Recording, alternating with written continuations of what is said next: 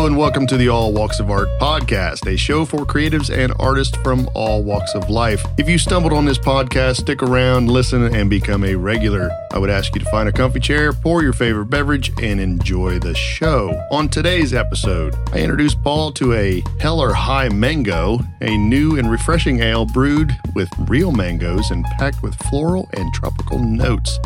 I don't expect him to like it, but I think he won't hate it. Don't know. We will find out. At 4.9% alcohol by volume and just 17 international bitterness units, this beer is easy to drink, and I know the folks at 21st Amendment Brewery didn't make a beer I'll find intolerable. Let's just see what Paul thinks, though. I'm sure he'll spit it out and throw it all over the studio. So, the main topic of the show is artist interpretations, specifically cover songs, master copies, and fine art, a photo of a place versus the real place, and maybe even some forgeries. Yeah, we just may go there. So without any further delay, let me welcome back to the show, in studio, my brother from another mother, the Sultan of Transgression, the dab hand of heavy metal, the Dark Lord of Pickles, and my Sunday drinking compadre, Paul Ramey. What's up, Mike? It's good to have you back. So, hey, it's good to be back. So, there's a lot to unpack here. You said something made with real mangoes. It is. So, what's a fake mango? It's a mango that's made out of plastic. Oh, okay. Like, waxy, you put them on your table. Do they make beer with those? Oh, hell no. I hope not. Budweiser probably does. Well, they're in our sponsorship. I don't fucking care about Budweiser. You don't? No. What if they bought this place and then distributed it? Would you still? They will not. This is a cool can. It is. Are we going to drink this off the bat? Yeah. Get this out of the way. Yeah, I want to. While it's cold. Yeah, because everybody, clearly everybody drinks at home too. Like we do. Seasonal release. That kind of sounds like me, but for different reasons. Crack that thing open. All right. Let's see what it is. I pre-gamed on one. Oh, sure you have. So it's I've been to the brewery out there. It's a really nice brewery. And this Hell or High Water series that they make started off with watermelon. And the Hell or High Watermelon is actually pretty good too. Hell or High Watermelon. That just comes off the tongue good. It does. It does. I love this can. I do too. Their artwork is just fantastic. I should know who does the art. You should, because that's important. I'm going to look it up after the show. But a lot more people are looking at this right now than they are looking at. Oh yeah. Other things. Yeah. So for those of you not familiar, the can is it's orange and green, teal kind of color. It's 21st Amendment Brewery is based in San Leandro, California, which is by the bay in San Francisco. You've been there, haven't you? I have. Yeah, they have a smaller brew pub that's on, I think it's 2nd Street. It's close to AT&T Park, the baseball field. Great place, great people. Love them all out there. But this one on the can, you got Lady Liberty sitting on the Golden Gate Bridge. That's not correct. Why that's is that? Some artist interpretation there, some artist liberty. Right. Because they're that's good. You on the opposite side of the country. But it's cool. Her little crown is hanging on one of the towers. The tablet she holds in her hands down in the water. And there's a boat carrying mangoes, and she's holding a mango in her left hand. So she's just chilling. Yeah, she's chilling. Where's her crown? Oh, it's hanging on the tower. Oh, I see it now. It's cool, isn't it? Yeah. It's cool. I like that. It's like I say, it's 4.9%, I think. Down the hatch. I don't like how it smells already. So he's not sure. It's easy to drink. I mean, I'm surprised. Oh, he's going back for a second drink. What do you think? If that was ice cold, I could drink this. Oh, you think it's too warm? I'm just saying, I can tell just from being in the glass already. Yeah, I like it warmed up so you can taste it a little bit. Anything below 35 degrees is just too cold. Really, I do not hate that.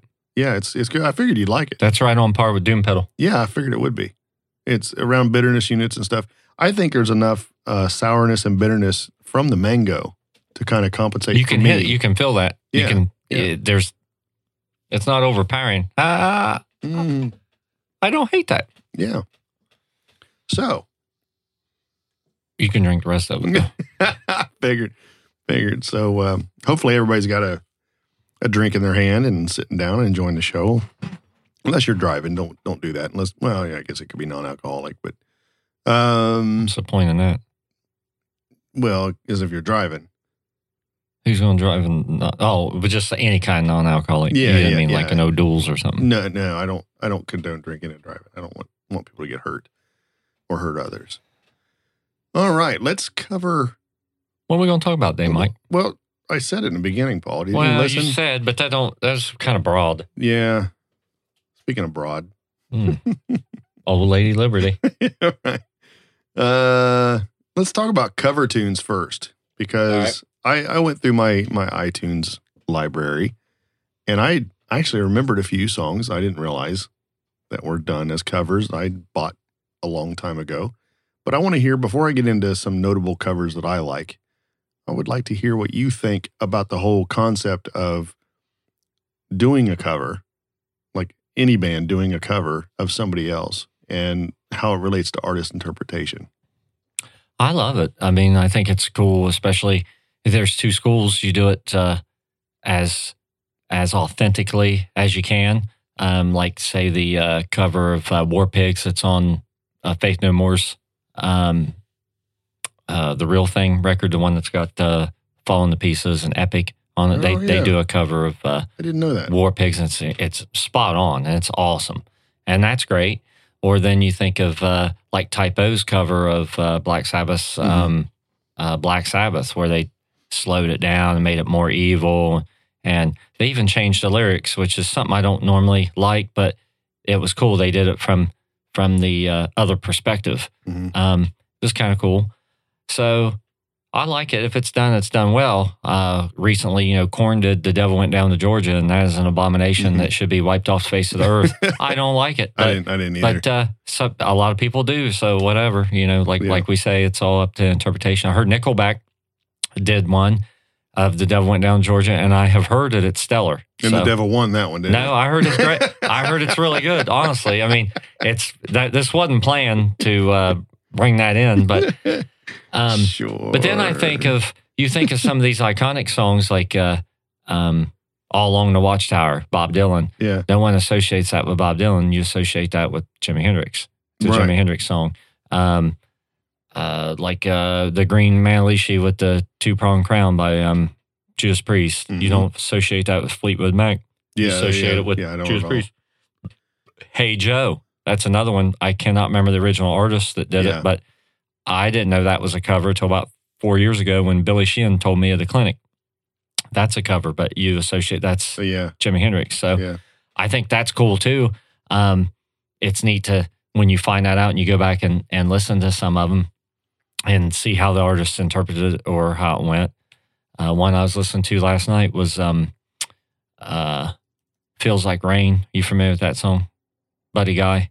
Yeah. That's a John Hyatt song. John Hyatt wrote that, and he did a version of it many years before Buddy Guy did, and it's great. And it's kind of similar, but John Hyatt's kind of got his own timbre and his own cadence, and it's interesting. And a good song's a good song usually. So and that's a good example, one where you got two different guys and sort of similar styles, but different enough that it's still a great song, just like Nothing Compares to You. That's another real good example. A good song is a good song. I always loved the Sinead O'Connor version. And then Chris Cornell's acoustic version is one of my favorite songs ever. And I love Prince. So, I don't know. It's kind of neat. It's neat that music is a medium where you can do that kind of stuff with it. You can't really... It's kind of hard to do that, I think, in visual art. You don't really paint your version of somebody else's painting, I don't think. So yeah, and we'll get into that a little later on the painting side of things. So if you're listening to the show and you're like, oh, damn, they're going to be talking about music again. We are going to talk about paintings and things like that as well, because this is the all walks of art, not just the walk of art or whatever it would be. I don't know. It's art, right? So footstep of art. Yeah, it's all those things. I was just looking up Hey Joe, and I had what I needed to have, but I'm not really sure if I can prove it. Looks like Billy Roberts registered the copyright for Hey Joe. But I'd know the name of the band if he said it, because Billy talked about it. And the bass line's different. He was talking about how interesting the bass line is on the original version. Yeah. The interestingly enough, listed as the songwriter, it's listed in public domain, as if anybody can use it.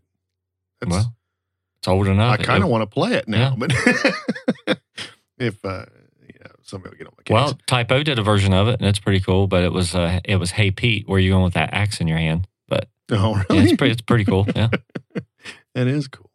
Some of the ones that I was thinking of, they're kind of along the same lines because we like the same kind of music. But Sail, that's a big pop song by Devil Driver. Yeah. Well, not by Devil Driver, but by the other guys.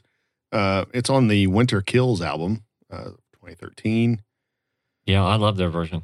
I like the original version too. I do too. Machine Gun Kelly has a version of it as well. Really? Yep. Didn't know that. It's really cool. Dio is often covered. A lot of bands cover Dio. Matter of fact, I got a couple of them here in my list. But Kill Switch jumps out. Yeah, exactly. I was getting ready to mention 2007, As Daylight Dies, that album. They did Holy Diver. Awesome video. Yeah. Awesome example of a way where you stay true to the song, yet stay true to your own band and do your own thing with it. I mean, that's it really come together with them. And I think that Five Finger Death Punch's version of not House of the Rising Sun, that's terrible. It's not. I don't like it. You know, I try not to do that. I try not to. I don't like it. It's terrible to me. But what song? Bad Company. Yeah, I think that's really cool. They're actually good at that. Yeah. Shinedown's another one that I don't really care too much for. The band from Jacksonville that they did. They covered Simple Man. Oh, Skynyrd. You're not a big Skynyrd fan? I'm not a huge Skynyrd fan. Oh my God, I love Skynyrd. No. They're so progressive. So progressive, and people don't really notice it. Yeah. You listen okay. to that smell.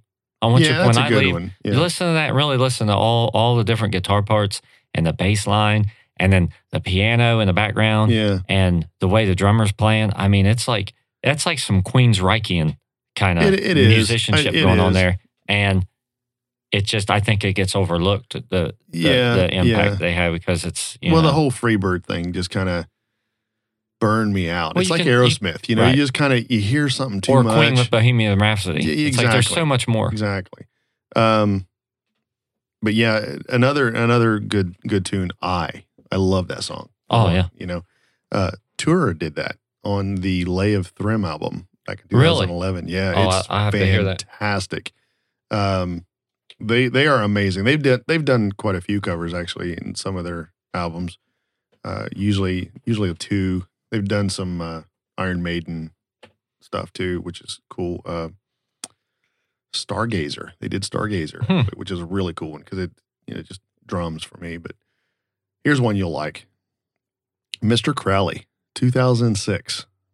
Tim Ripper Owens and Malmsteen did it on the Flying High Again, Norrell's greatest tribute to Ozzy Osbourne. Yeah, it's in the car right now. It's on my. That's one of my favorite covers of all time. It is. It's mine too. It's one of them. Cool really things. Good cover. I think on kind of on those same sessions because Malmsteen and Ripper both were on a lot, and Billy and Portnoy were on a lot of different these cover CDs that was kind of big in the mid to late 90s. Mm-hmm. And there's a version of Dream On with Yngwie playing and Dio singing it. And it's one of my favorite covers as well. Didn't hear that. I don't know who else is on that track offhand, but Dio sings it. And I mean, he just slays it. That is cool. Sign by Tesla. Sign. Yeah. Which is it? Signs, I think. Is it?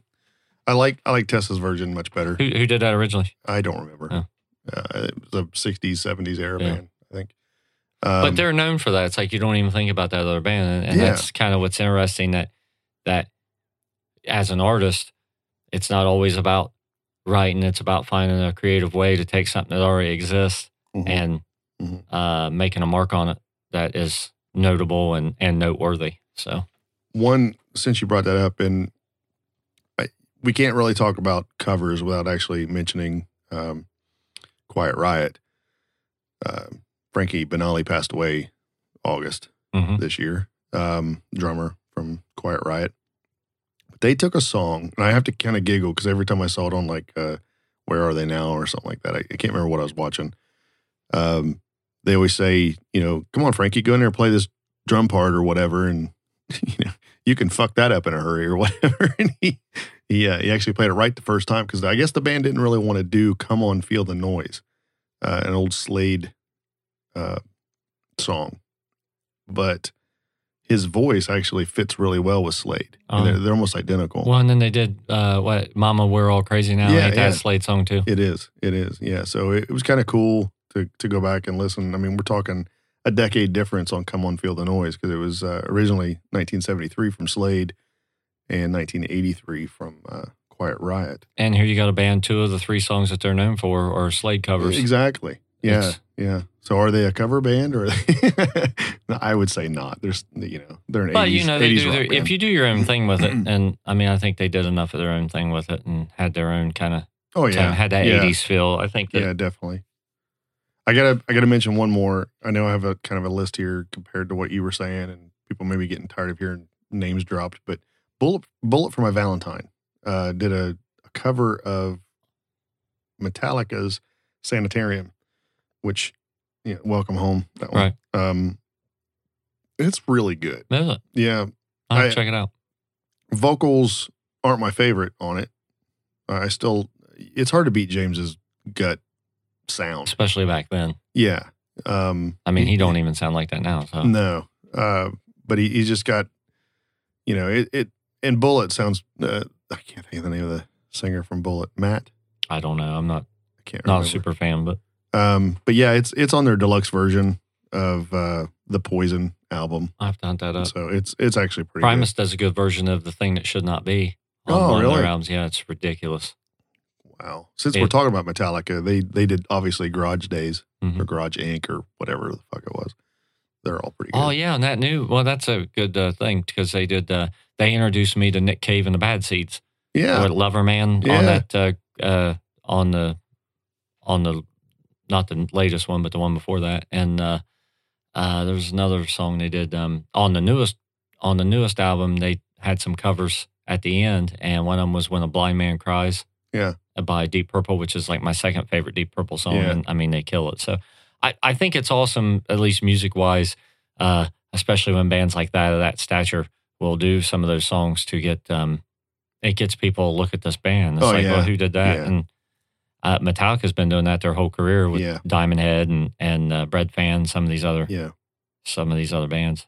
And when you see them live, that's almost always a crowd favorite type thing. They just, oh my God, they're playing that song.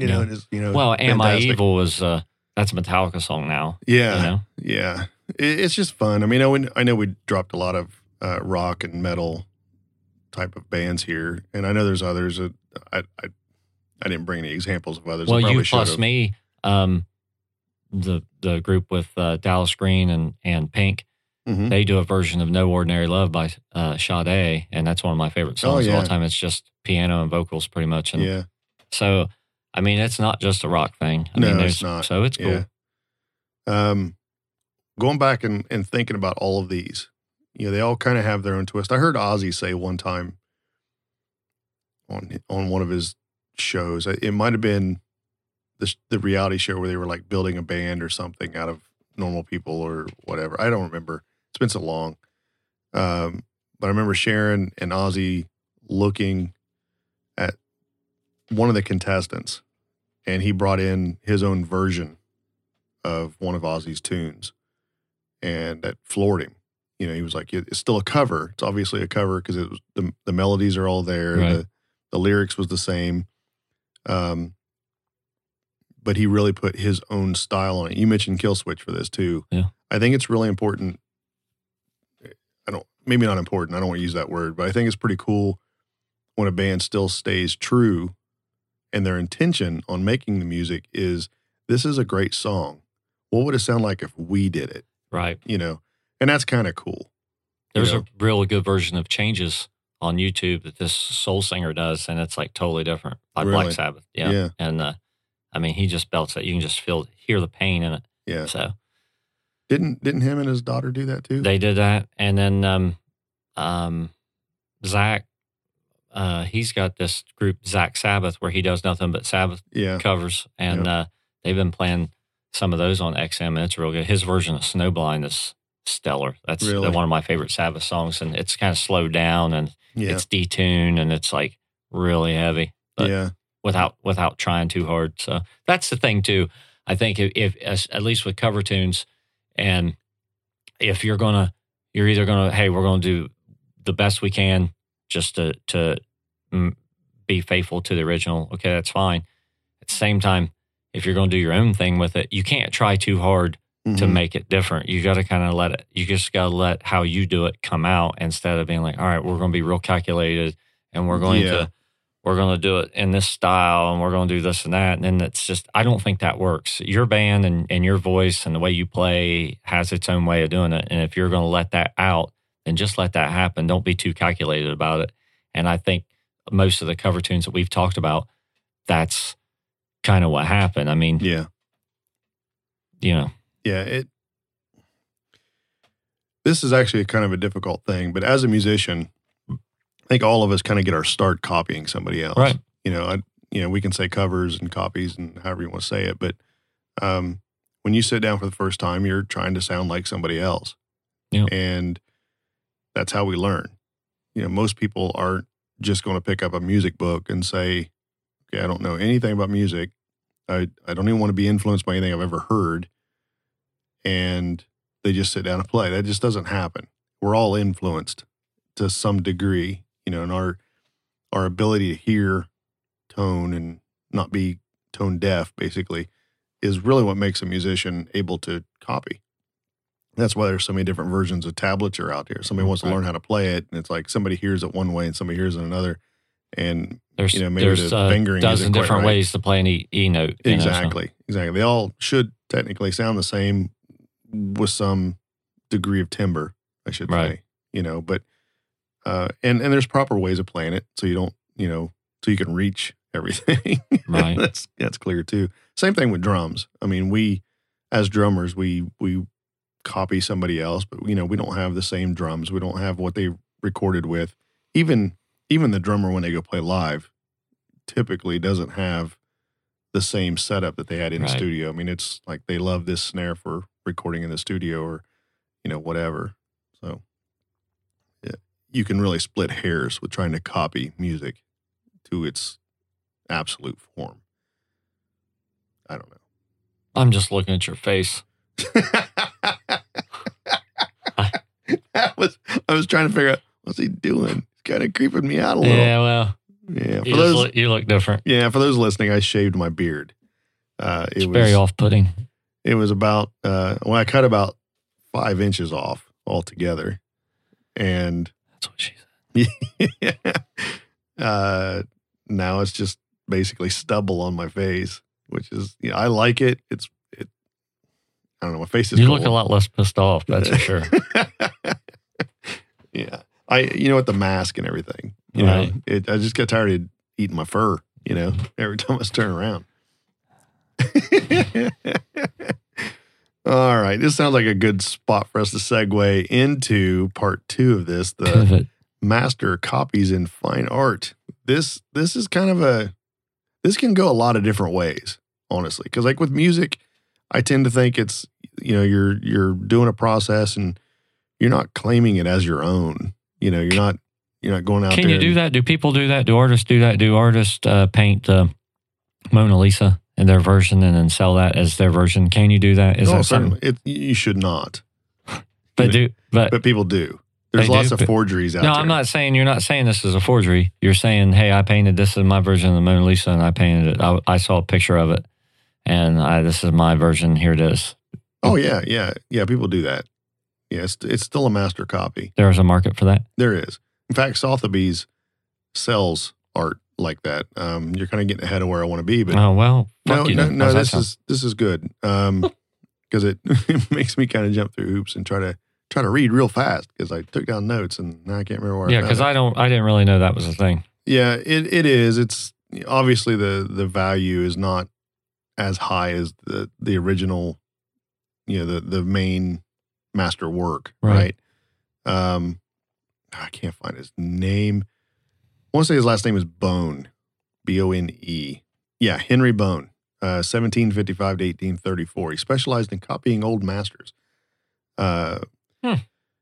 His some of his works actually got in recent years got as high as 40,000 pounds for a copy. So in American dollars, that's probably what, 52,000. I don't know. I don't have the calculator in front of me, but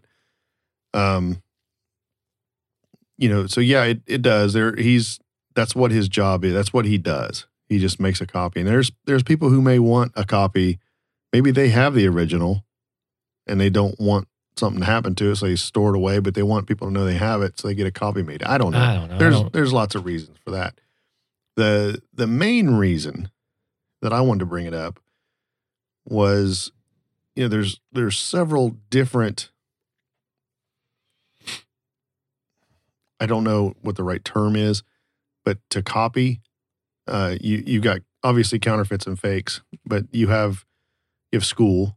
A lot of schools teach, from one, like, do this, right? So here's the painting I want you to copy. Let's see how you can do with this. So they do that. And workshops, a lot of times you'll do the same painting that the instructor does. That way they can kind of help guide you through it based on composition, color, value, all those things. Mm-hmm. So there's a lot of reasons to do that on the academic level, because it trains you. It's just like when you picked up a guitar for the first time and you're looking at, all right, I want to make this sound like this. You start out playing Smoke on the Water, and that gets you exactly, let you know what those 4 notes sound like. Exactly. So you start learning, the color harmonies. You start learning the palette that particular artist used. You start learning how to draw and form the way that artist did. So I mean, it's a learning process. It really is. It's a good learning process.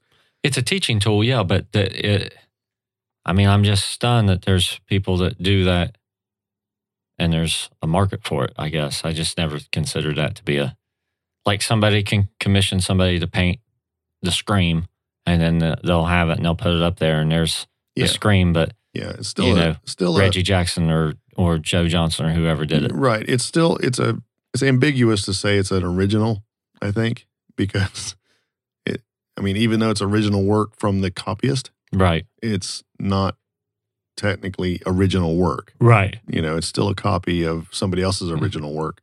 So that's interesting. Yeah, I find it therapeutic, really, to look at the idea that if I want to copy Sargent and I want to do a painting that looks like a Sargent, I want to understand why he chose to only put this many brushstrokes on the painting. Why was he so deliberate at putting a brushstroke for light versus obsessing over the way that particular light looked? And that's how you learn. You basically just start throwing paint on the canvas and saying, okay, can I match that color? I don't know. You're right, though. When you sell it, it's kind of, whatever. Now, maybe going back to the 1800s and before, there was probably a bigger market because we didn't have the advent of reprints and things like that. Photocopies and everything. Exactly. Reproductions of any kind, really. So there are a few, and I'm trying to read through here because I'm not really well versed at a lot of the. I didn't, as I was reading some articles, I didn't realize there was actually so much out there that were done. But basically, it's easy to say, well, yeah, the originals of the masters that are well known are probably the one, or the copies, I should say, of the masters that are well known are the ones we know the most of. But this goes all the way back to Romans copying the Greek statues. I mean, it goes back that far. Probably before that. Somebody was always copying something that they saw. And to kind of tie this back into interpretation, look back at the paintings that were really flat and cartoon looking. You know, they looked not realistic. Mm-hmm. Let's go back to like the 1500s and before. You know, a lot of egg tempera was used because oil painting wasn't quite there yet. Geez, I wish I could think of some of them off the top of my head, but I can't. This is where the art history major would be good. But so yeah, I don't condone always going to school for things, but I think some things would be good for learning. So anyway, that's another topic. It's almost like the high jump in Olympic sports. You know, one guy did it, and everybody's like, I can't do that. I can't go that high. Well, that guy did, so somebody can do it. So the next guy goes a little higher, breaks the record. You know, so everybody's seeing these paintings. They're going, well, that's how it's done. We can't improve on that. That's how we interpret the human form, or that's how we interpret the landscape. And as you move on, more and more of this becomes part of the process where it's, let's skip a little further ahead. How can we push it and do more? Next thing you know, somebody's adding more shadow and shape and trying to make it look three-dimensional. You know, I'm not talking about abstract art at all here, or even impressionism. I want to bring in realism here in terms of where it went from, you know, the dark ages to the Middle Ages to the Renaissance period. And it's almost like they all grew together and realized, oh, I can make my painting look like this. How was that done? How do you interpret that? You know, and how does an artist interpret that? And they share knowledge through schools, and that's where the master copies really come in. And, you know, this could be a very boring topic too in art. I know it can be. But, you know, what are your thoughts on that? I guess I should ask you, what do you think of an artist copying something else? Do you think it's at all useful? I don't see for me personally, I don't see the point in having, I wouldn't have you paint me a copy of the Mona Lisa to put in my house. Now, maybe if I said I want a copy of the Mona Lisa, but I want her green, or I want, you know, her to look like a lizard or something off the wall, or the scene different. Now I can see that. That's kind of cool. Doing your own spin on it, much like what we were talking about the cover tunes. But I see no point in, as a person that appreciates art and looking at somebody else's version of one of these famous paintings, other than to say that, hey, look, they were able to do that from a purely academic standpoint. Yeah, that's cool. That's interesting, but it does nothing for me as a lover of beautiful things. Yeah.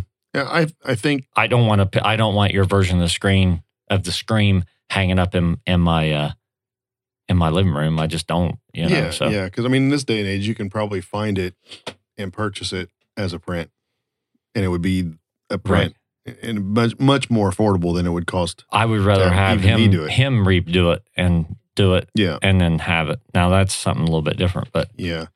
And that for me is the biggest thing. I mean, let me go back here for a second. Like John Singer Sargent studied a lot of Velasquez. I said that really terrible. Landseer, we've talked about him before on the show. He's done some copies of Rubens. Van Dyke did Tintoretto. Can't say his name. Tintoretto. Dick Van Dyke. He's funny motherfucker. Not him. Oh. But yeah, I mean, it's. I'm dropping names here too for that, but you kind of get into the whole provenance thing with collectors. It's like, was it if it's a master copy in the studio of the master, for example, let's say Rembrandt had 5 studio hands and he wanted them to paint something he was doing, they're kind of like preparation studies at that point, because it's probably getting done before. Interesting point. Yeah, that'd be kind of cool to have. Yeah, those copies wouldn't be bad. And we talked about the one from George Sorow that's in Chicago and New York City. The afternoon, the island of the Grand Lejeune. I don't know. Remember that one? We were talking about pointillism. Oh, okay. Yeah. I'm with you now. I can't remember what episode it was, but there's versions of that. But he painted both of those. Oh, okay. So, I mean, as far as copies go, they could be prep studies or studies in general. Maybe different versions for different collectors.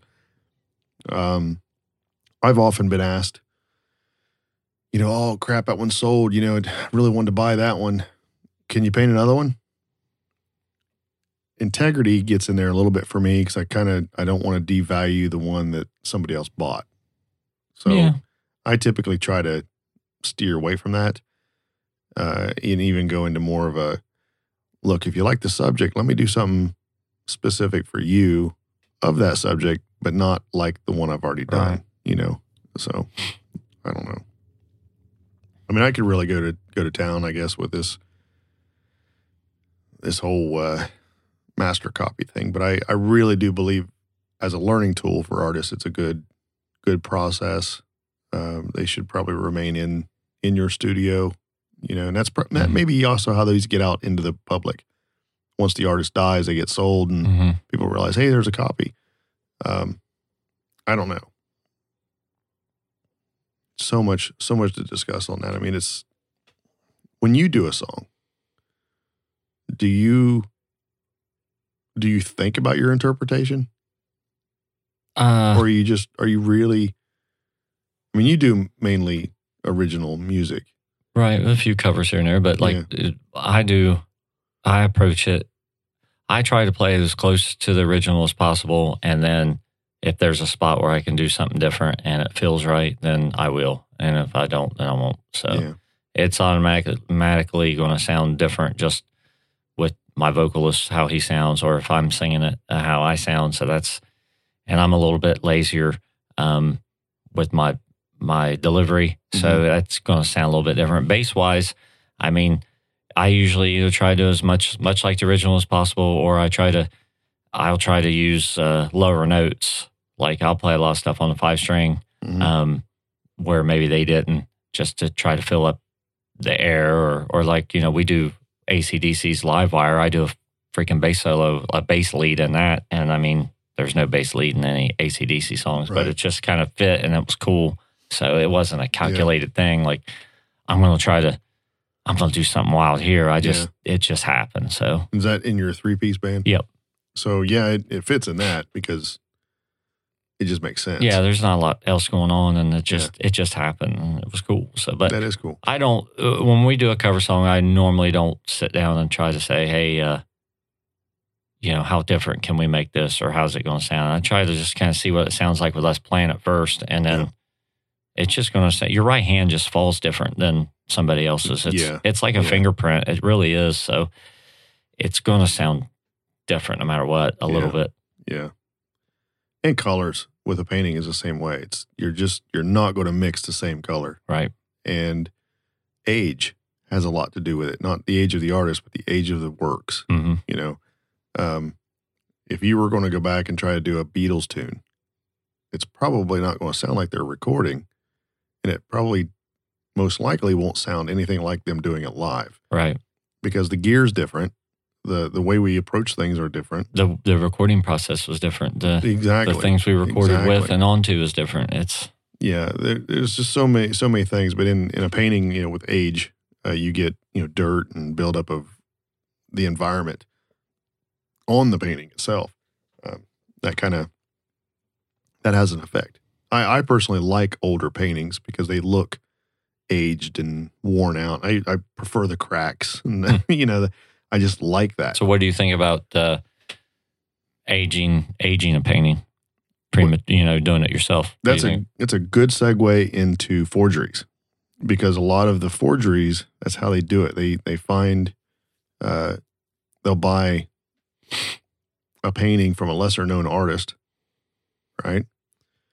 From around the same time period, so that they can get the canvas or maybe the stretcher. we have better technology today for being able to look at things. You can X-ray them. You can do all kinds of tests on them to see if there's a painting underneath of it. I mean, without ever damaging the art. So we've come a long way being able to discover a forgery. But, just 50 years ago or 100 years ago, it would have been easy for somebody to buy the same canvas of the time period so that the dating, any kind of research on it by touching it and looking at it and trying to decide, is this, some expert's advice of saying, yeah, it's the original. They would just paint over it. And then, you can dirty it up, you can muddy it up, you can learn how to just make it look aged. It's like antiquing. You take a painting and you put a glaze on it that looks like it's dirt. But have you ever considered doing that with any of your work just because you like that look and and make that as part of your art? Yeah, I do just about all of them. Even this Maker's Mark, after it was done, I went over it with a very thin, not thin, it was still a fat layer because it was the top layer, but I used a glaze of just black and raw umber. So ivory black and raw umber made a mixture that looked to me like old dirt. And when I put it in my liquid and it had plenty of fat in it, I knew I could cover up. So I basically put it on there and then I wiped it off with a rag. So what it does is it goes in and fills all the little cracks and crevices from the brush strokes. Makes it look a little bit older. Huh. So this one's not, I'm actually pointing to it right now so people can't see. Yeah, but I'm we're not on to TV, but I know, but when it's not varnished yet. So when I varnish it, that'll be inside the painting, not actually on the varnish. So to kind of give it a little bit better patina, I think. Overall, I can't wait to varnish it because they always look so good when they're varnished. Really? Yeah. Is that a typical thing? I didn't know you varnished a painting. Yeah, it's like putting glass on a picture. It protects it. It just seems like that'd be dangerous. Tear it up. It can, because I mean it's still a process. But you wait a few months and you cover it with this. You're probably okay if you follow good practices. You're not going to really tear it up. It's designed so that 400 years from now or whatever, they can go back and use like a varnish remover, and they can work their way down carefully until they hit the paint layer. Right, so the varnish is gone, and then they clean it and they put new varnish on. Really? Yeah. That's what restorers do all the time. We should do a show on restoration. Yeah. It's really amazing. That's fascinating. I didn't even know that happened. Yeah, they even retouch a little bit, like when there's, some bad spots. Like when that woman fixed that painting of Jesus. Did you see it? Yes. You clearly saw it. Oh, well, yeah. Looks like a lion-man hybrid. Yeah. So yeah, I figure you're done with that drink. You're not going to drink anymore? No, I had all I have. You have all you're going to drink. I'm having a White Russian later. The drink. Yeah. What about movies? You thought about movie remakes? Not when we were talking about this, but I mean, that's an interesting point. Yeah. TV shows. One of the TV shows I was remade into a movie I like real well. The A-Team. It was a good movie. I liked it. It wasn't bad. Yeah. I think that's different. Making a TV show into a movie, like let's say they did that with Miami Vice. They did that with the A-Team. What's some other 80s ones that they did recently? Chips. Chips was a good one. Yeah. Got your boy Dax in there. Yeah. I don't think that's in the same category necessarily of like, redoing, how many reboots we have of Halloween now? Not called the sequels, just the reboots. Yeah.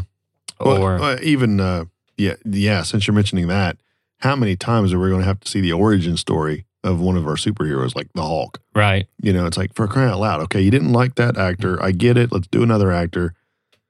Ugh. Well, I did it with Spider-Man too. We're on our third Spider-Man, and they always got to start from the beginning. Yeah. But those are decent quality. I'm trying to think.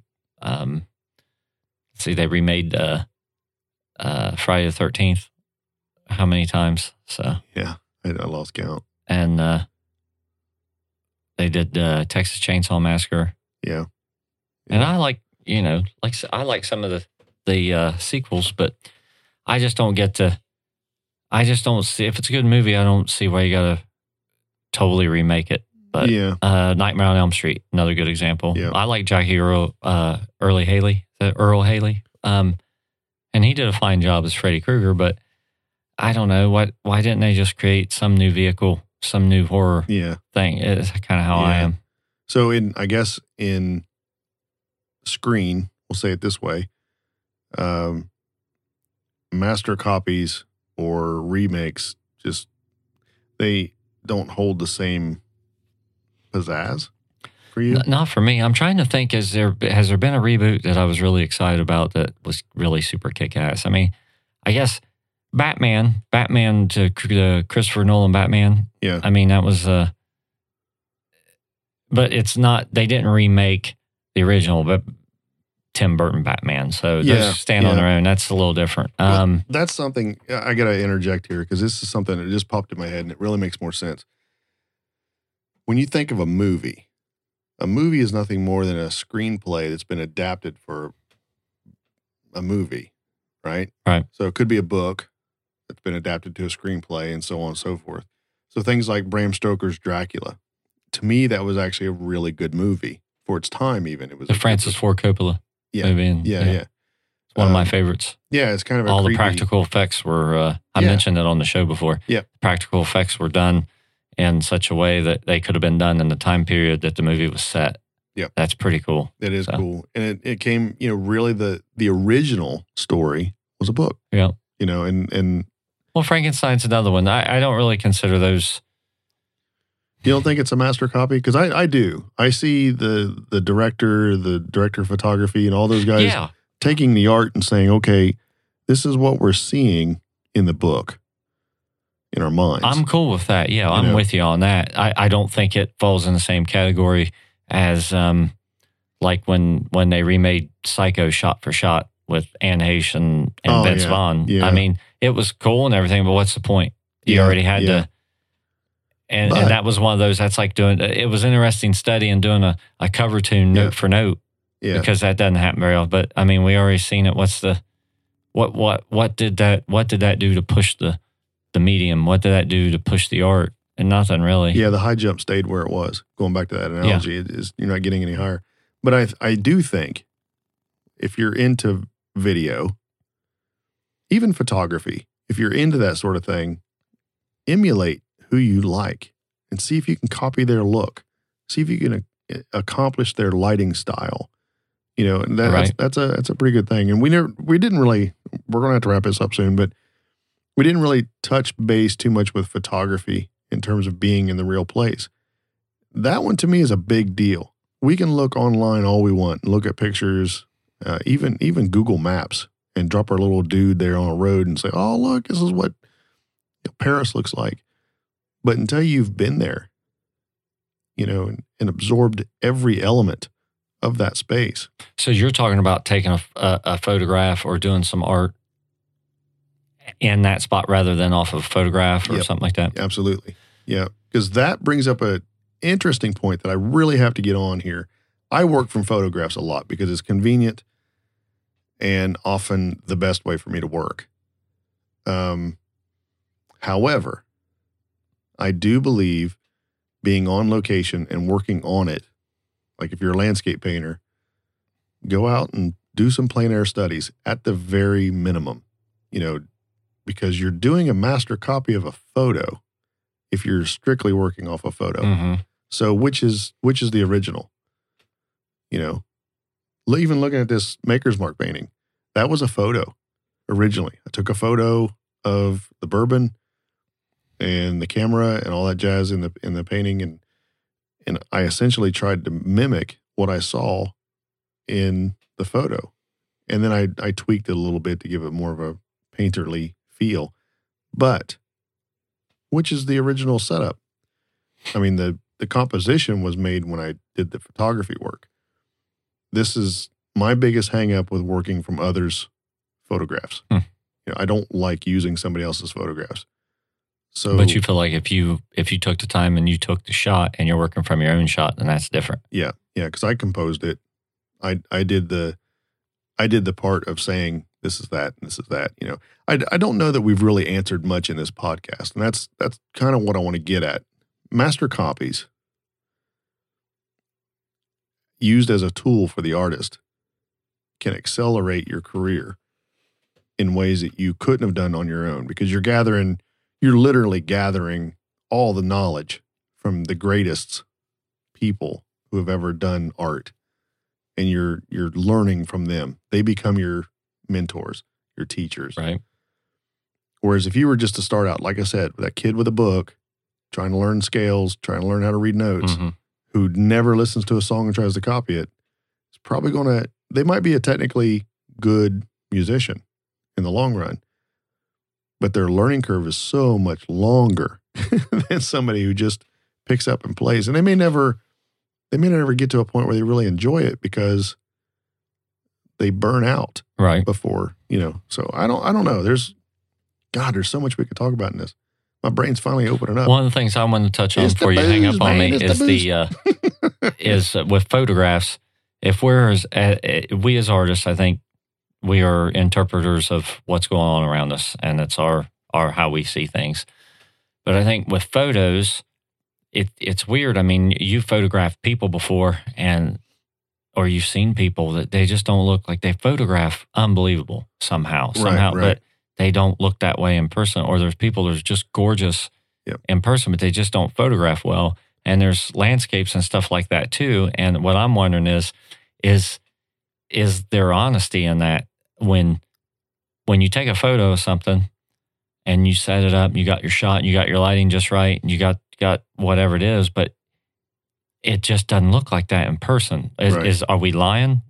If we're interpreters of our environment, if we're reflections of our environment, it's more of an interpretation rather than a reflection, I guess, is what I'm getting at. For photography in your eyes, though, that has a lot to do with the technology.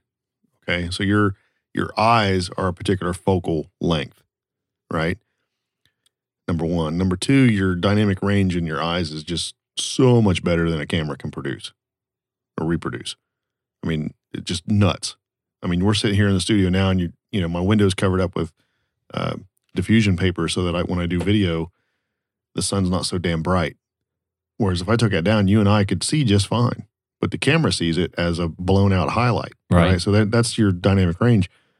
But focal length, one of the reasons why a lot of these models look good, they're being photographed at like 85 millimeters, whereas your eyes are closer to, we'll say 45 to 50 millimeters. So you get a little bit broader field of view, right? Which when you close it down on an 85 millimeter, you're compressing that field of view and makes the face a little different.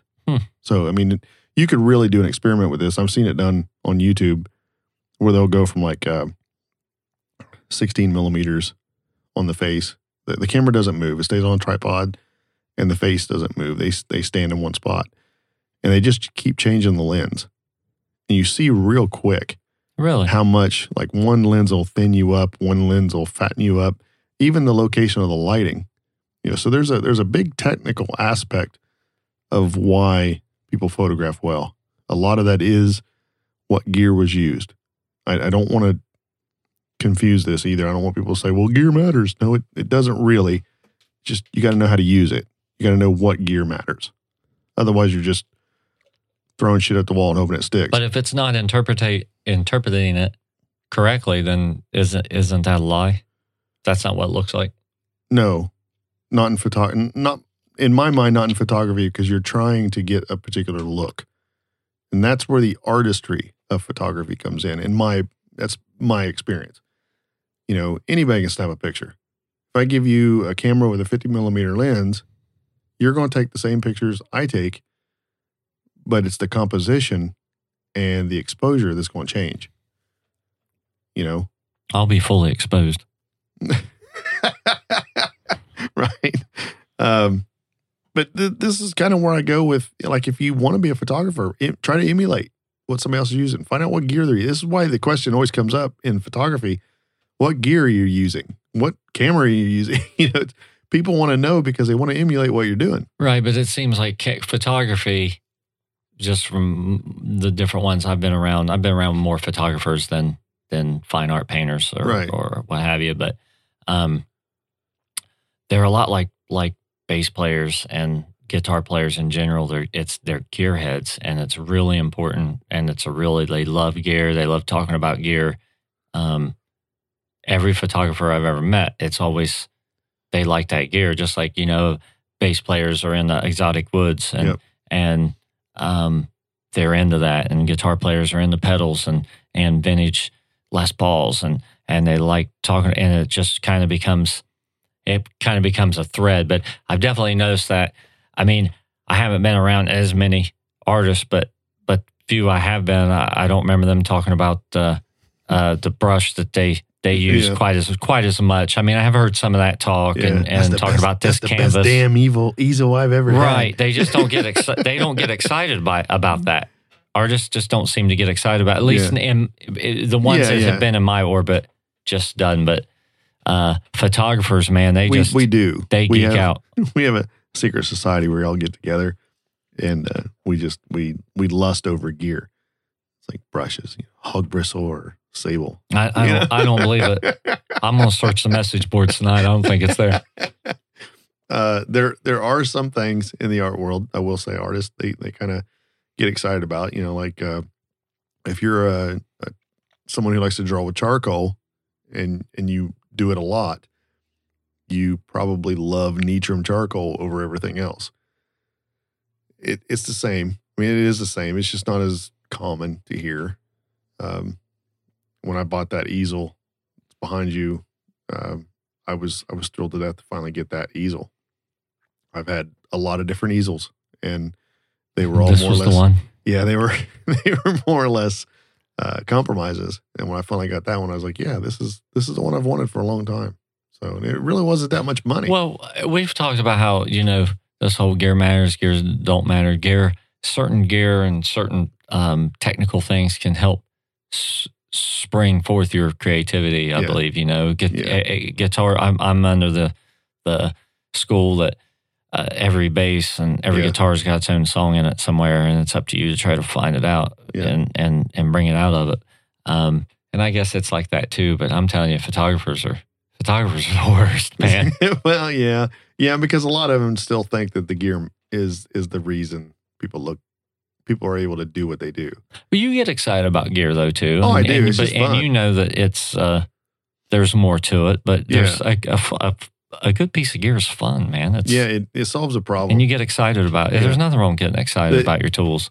For me, the gear.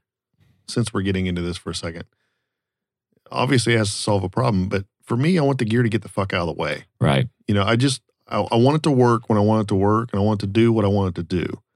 If it can do all that, then I can concentrate on being an artist. And that, in a nutshell, to me is what everybody should be striving for. So if you know why you're using an 85 millimeter lens versus a 24 millimeter lens, then you're ready to talk about gear. If you don't know why, go rent some gear, go borrow it, figure it out. Find out what the difference is. Why do you need a f2.8 when an f5.6 works? Do you need fast glass? I'm going to say yes. But that's me. I do a lot of low light stuff. Right. I like the look of a wide open aperture. I do too. We can really get into a lot of details on that, but it's interpretation. It really is. It's like some people hate bokeh. They just hate it. They think it's overdone. It's like the background's too creamy. It looks blown out. Your eyes would never see it that way. I get that. But it's an artistic expression that the artist interpreted as being the best. That's fair. That's probably the best way to say it. All right. Are we done? Yeah. All right. Let's do it. All right. So we've reached this segment of the show where we didn't get in a fight either yet. We didn't. When I ask, you probably will when you get these questions. Let's do this. I ask rapid fire questions, give you all time to finish that drink. Paul, I got 4 questions for you today. Give it to me. All right. Number 1, if you could travel in time, what time would you travel to?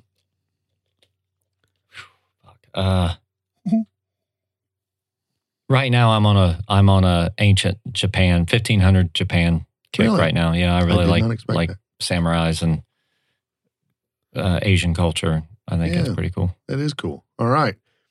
Name a dead musician you would like to bring back to life. Besides Cliff Burton?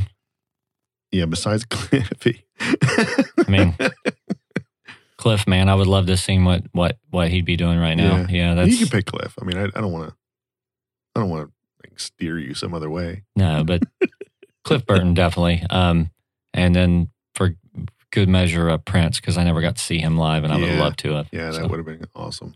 Two great bass players, by the way. Yes. All right, where is your dream location? The place you must see one day before you die. Right. Not a picture, not a camera, not a photograph. The place. Like Iceland, you have to be there. Iceland is on the short list. But if I have to pick one single location, Venice. I've always that's been a thing since I was a kid. I want to see Venice. Mm-hmm. John Singer Sargent, speaking of which, painted a lot of Venice scenery in watercolor. And he was well known for being a portrait painter in oils. So you should look into that. I think you'd like him. I think you'd like him a lot. All right. If you could live on a TV show in real life, what show would it be? Wow. Not a remake, but a real show. Like, you know, just really like, I'm thinking, you know, Married with Children would be a fucking blast. Game of Thrones. Ooh, really? Yeah. Yeah, that'd be badass. Dragons and... Who would you be? Dead. I'd be a White Walker. I'd be dead guy number one is what I'd be, because anybody on that show could kick my ass. Actually, I could see you as a White Walker. You kind of look like the one. If anybody hasn't seen the show yet, I got behind that before, actually. But when I had my hair, when you had your white hair really long, you kind of had that White Walker look about you. Yeah, it had come up in my memories here. More somebody posted that. It's like, hey, I seen you on TV last night. But I guess I'd like to be a Stark. So. A Stark? Yeah. Yeah. I think I'm going with Lannister. Have the money. Awful. They're awful have people. The money. Because, I mean, you know, it's fake. I wouldn't really be there, but I would be there. That would be fun. I wouldn't want to be from even though I like water and ships, I wouldn't want to be. Oh, yeah, the Ironborn. The Ironborn, yeah, that would be awful. It'd be kind of cool being just brutal. Being the Dothraki, but I'm not cut out for that, so I'm weak. Yeah. Be like a Mongol horde, about the same thing. I can pull off a fat Jason Momoa. All right, moving on. White fat one. Moving on. All right. So, and that is the end of the show. Share this episode with your friends. Subscribe if you are not already. And I'd love for you to leave us a review. I'm thankful you shared your time with us, and I hope you become a regular. Paul, thanks for being on the show. It's good to have you back. I missed you last week. I missed you. All right. You can find links for me and Paul in the show notes or by visiting allwalksofart.simplecast.com. Until next time, may your drinks be tasty and your muse be thirsty. We'll see you, Paul. Later.